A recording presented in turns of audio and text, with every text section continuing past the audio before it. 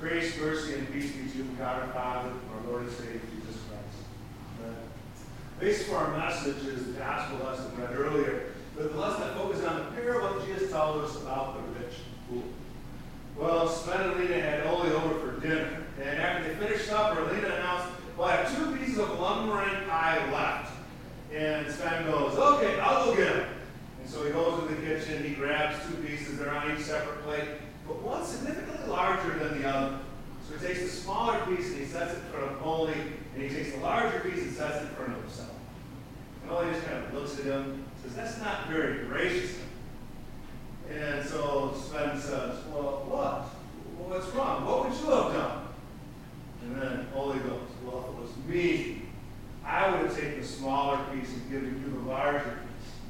And so Sven says, so what are you complaining for? That's what I did. We always want the bigger piece. We always want more. And isn't that really a definition of greed? That greed is just something that's universal. Sometimes it's subtle. Sometimes we don't even realize it. Today we're here, Jesus tells us a parable about the rich fool. It's clearly a parable about greed.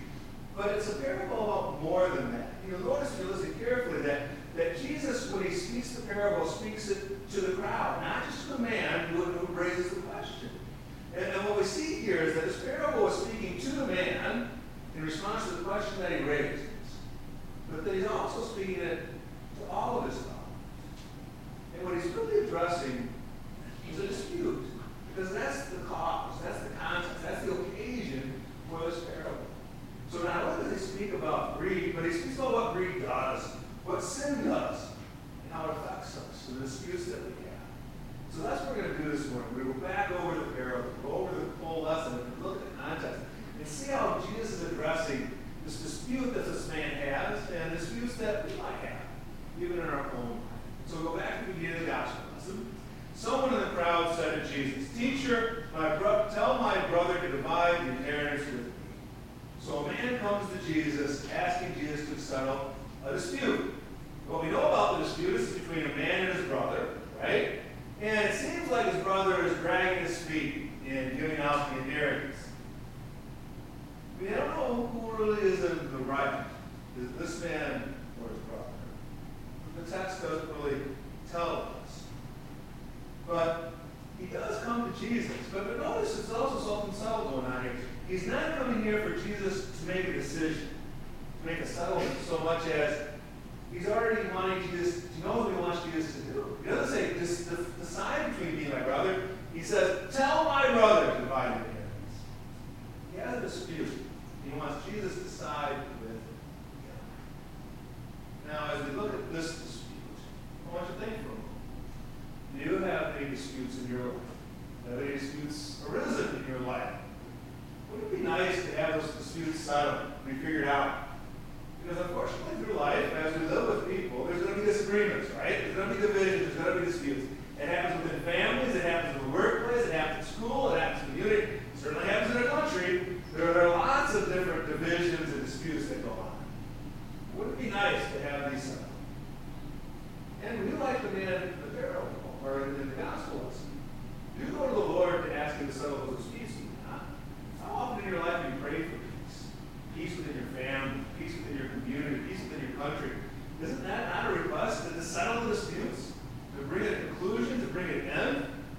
And like this man, don't we always kind of have in the back of our mind the best way to settle a dispute? If you just change the heart and minds of those other people, everything would be okay. We could be at peace. Because we know where the problem lies, don't we? It's in that other person over there. If they disagree with us, then everything would be right. We want the dispute settled in our favor. But then Jesus responds. But Jesus said to the man, Man, who made me a judge and arbiter over you? Notice, Jesus is making very clear. I didn't come to settle family disputes and family spots. I didn't come to be an arbiter and judge in this way. That's true for us too. We didn't come to be the arbiter or the judge to settle disputes. But Jesus has something to say about this. Let's stop there. It's not like he just says this and then stops. I didn't come to make the judgment just walk. Well, he has something to say. So he has something to say about this man's dispute with his brother. And as I said in this introduction, what we're going to see is he speaks to the group, not just the man. So he's got something to say about all of our disputes. And so then continues.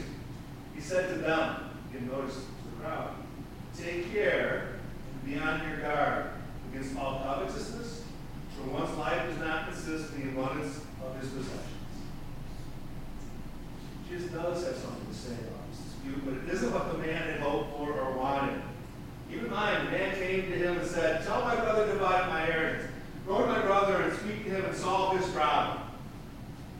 Jesus turns back to the man, doesn't he? He says, take care. Be on your guard for all covetousness. Isn't Jesus putting a challenge before the man? He wants this man to examine his own heart, his own sinfulness, the things that are going on there. The man has already demonstrated that his desire for his inheritance takes precedence over the love that he has for his brother, has he not? Jesus is calling upon the man to make a thorough examination of his heart. And Jesus' words apply to us. We want to think that when there's a dispute, problems with the other person, right? And we see their problem a mile away. That's what we want to see. And again, there might be a problem with the other person. But should we take the Lord's words to heart and look and examine our own heart? Because our heart is not always pure and clean, is it? We're reminded by that in Scripture. Scripture speaks about the heart time and time again.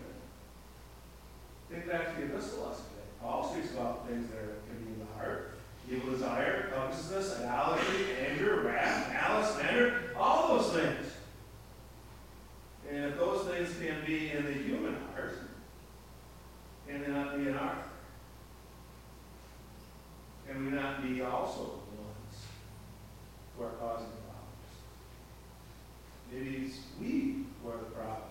If we want a resolution, it doesn't begin with examining our heart first. See, to illustrate the problem with covetousness, to illustrate the problem with sin, Jesus now tells a parable. I'm going to read the parable again, but this time I want you to listen to it, thinking about the context. Keep in mind that Jesus is speaking this parable to a man who has a dispute with his brother. Think of the fact that he's speaking this parable to everyone who has any dispute with his brother or sister or anyone else.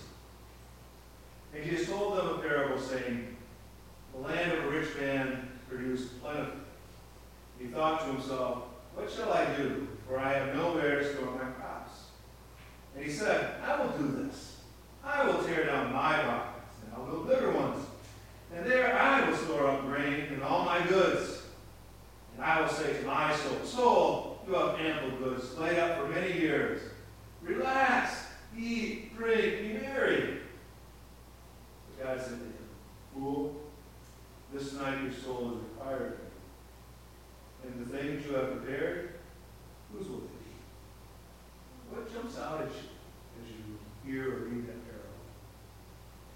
Isn't it the self-focus? I mean, how many times we have that first person pronoun, right? I, me, my, over and over again. Where in this man's thinking are his friends? Where is his family? Where is God? Who does he turn to ask for advice? Who does he turn to? Does he turn to his family and get their opinion on what he should do? Does he turn to his neighbor who might be in need and share with them the overabundance that the Lord has given him? Where's the prayer of thanks to God for what he has received? Where's the prayer to God for guidance in what he should do and for blessing? Those things are not part of this man's thinking at all. He's cut himself off. He's not looking for help, looking to give help, or looking for advice. He's pushed everyone away because where his focus is, it's on himself, his possessions. Where there's focus on himself and his possessions, there's no room for anyone else. Everybody else is lost. And then Jesus drives home the hammer saying that self-focus on his own possessions, and then that is lost. Isn't the point clear? If he's speaking this to a man who's come to him and said, tell my brother to divide my inheritance, isn't he telling the man, this is what you are becoming? Just be on your guard for covetousness. Is he not saying that this is what your sinful heart is leading you to do? That you are beginning because of your desire for the things of this world, pushing everybody away. And isn't that what sin does? When we think about our own sinful hearts, when we act in sinful ways, who are we focused on? Focus on ourselves. And what does sin do? But it pushes people away. When we sin, we push people away over and over again. If you go back to that list from Paul, evil desire, covetousness, idolatry, anger, wrath, malice, slander. What do those do in a relationship? Do you like being around people who are angry all the time? What do you do when people slander you? Do you not push them away? When we sin and when our heart is sinful, we push people away. We cut people off. And when we focus on the things of this world, that's what sin is. When we focus on ourselves, that's what sin is. And when we do that, we turn to ourselves and our things. We're turning away from the people that God has placed in our hearts. See, Jesus is leading this man to repentance. That's his desire. Isn't this the whole point of the parable? Be on guard for covetousness that he says in this parable. Isn't he trying to bring this man to realize that he is sinning, to repent and turn back to him? And isn't that what the Lord is telling you to do too? Isn't he drawing you to repentance, to recognize your sin and rely upon him? We come now to the final verse, and it's rather stern warning that we get from our Lord. So is the one who lays up treasure for himself and is not rich toward God. That is harsh, isn't it? But there is hope. Is not the reverse possible? Can we not be rich toward God and lay up treasures for others? You see, God is the source of life. He's calling people to life. He's calling the man to life and everybody who hears him to life. You see, the man came to the right person. In his dispute, he came to the right person. He came to Christ, but he came for the wrong reason. He came and saw Jesus as an arbiter and judge, do his bidding. What he needed to do is to come to Jesus and see him as a Savior. Because that's what Jesus is. Jesus is a Savior. That's what he came to do and to accomplish. He came to do it by settling the greatest division that exists between man and God. And he did this by overcoming that which divides us from God, to take care of sin, by going to the cross to pay the price for sin, and coming back to life and earning salvation so that we might be one with God once again. He removed the barriers so that we might be united in him. That's why the Lord came. That's why the Lord comes to you today. The Lord comes to you today to bring you that forgiveness. See, all that the world has to offer is temporary. It cannot satisfy. It's only here for a moment. But Christ offers you something that is eternal. His love and his life. He places people in your life that are going to live with him forever, and you with them. See, this man had two options facing himself. Focus on the inheritance that wasn't going to last, or focus on his relationship with his brother, which could be eternal. Jesus was giving this man an opportunity to readjust his priorities. And isn't that what the Lord gives to you and to me today? A chance to readjust our priorities. Forgive us for our selfishness and our greed. Forgive us for our misplaced time and energy in things of this world. And to then, by the power of the Holy Spirit, having to forgive and love, to love him. And focus our time and energy on him and those things that are eternal. And what's fascinating about that is when we do that, when we focus on that which is eternal, then we're able to enjoy that which is temporal. Right? And that's what Solomon was trying to get at in the Old Testament lessons. All is vanity. Everything is worthless apart from God. That's what he means when he says, there is nothing better for a person than he should eat and drink and find enjoyment from his toils. This also, I say, is from the hand of God. True enjoyment of all things is found in him. Because we know when we have our focus on him, we don't have to cling to the things of this world. We know when we have the things from him, we give him thanks and praise for the blessings that we have received. We have everything in the right priority. We enjoy all things as we cling to him. There's one final thing as we close that I want to bring out. Notice in the middle of this parable, the man quotes Solomon, right? He says, relax, eat, drink, and be merry. But unfortunately, he stops there. He forgets the rest of the verse. The rest of the verse says, this also I saw is from the hand of God. There's a beautiful promise here. The Lord hears your request. Give us this day our daily bread. And he provides that which we need daily. But not only does he provide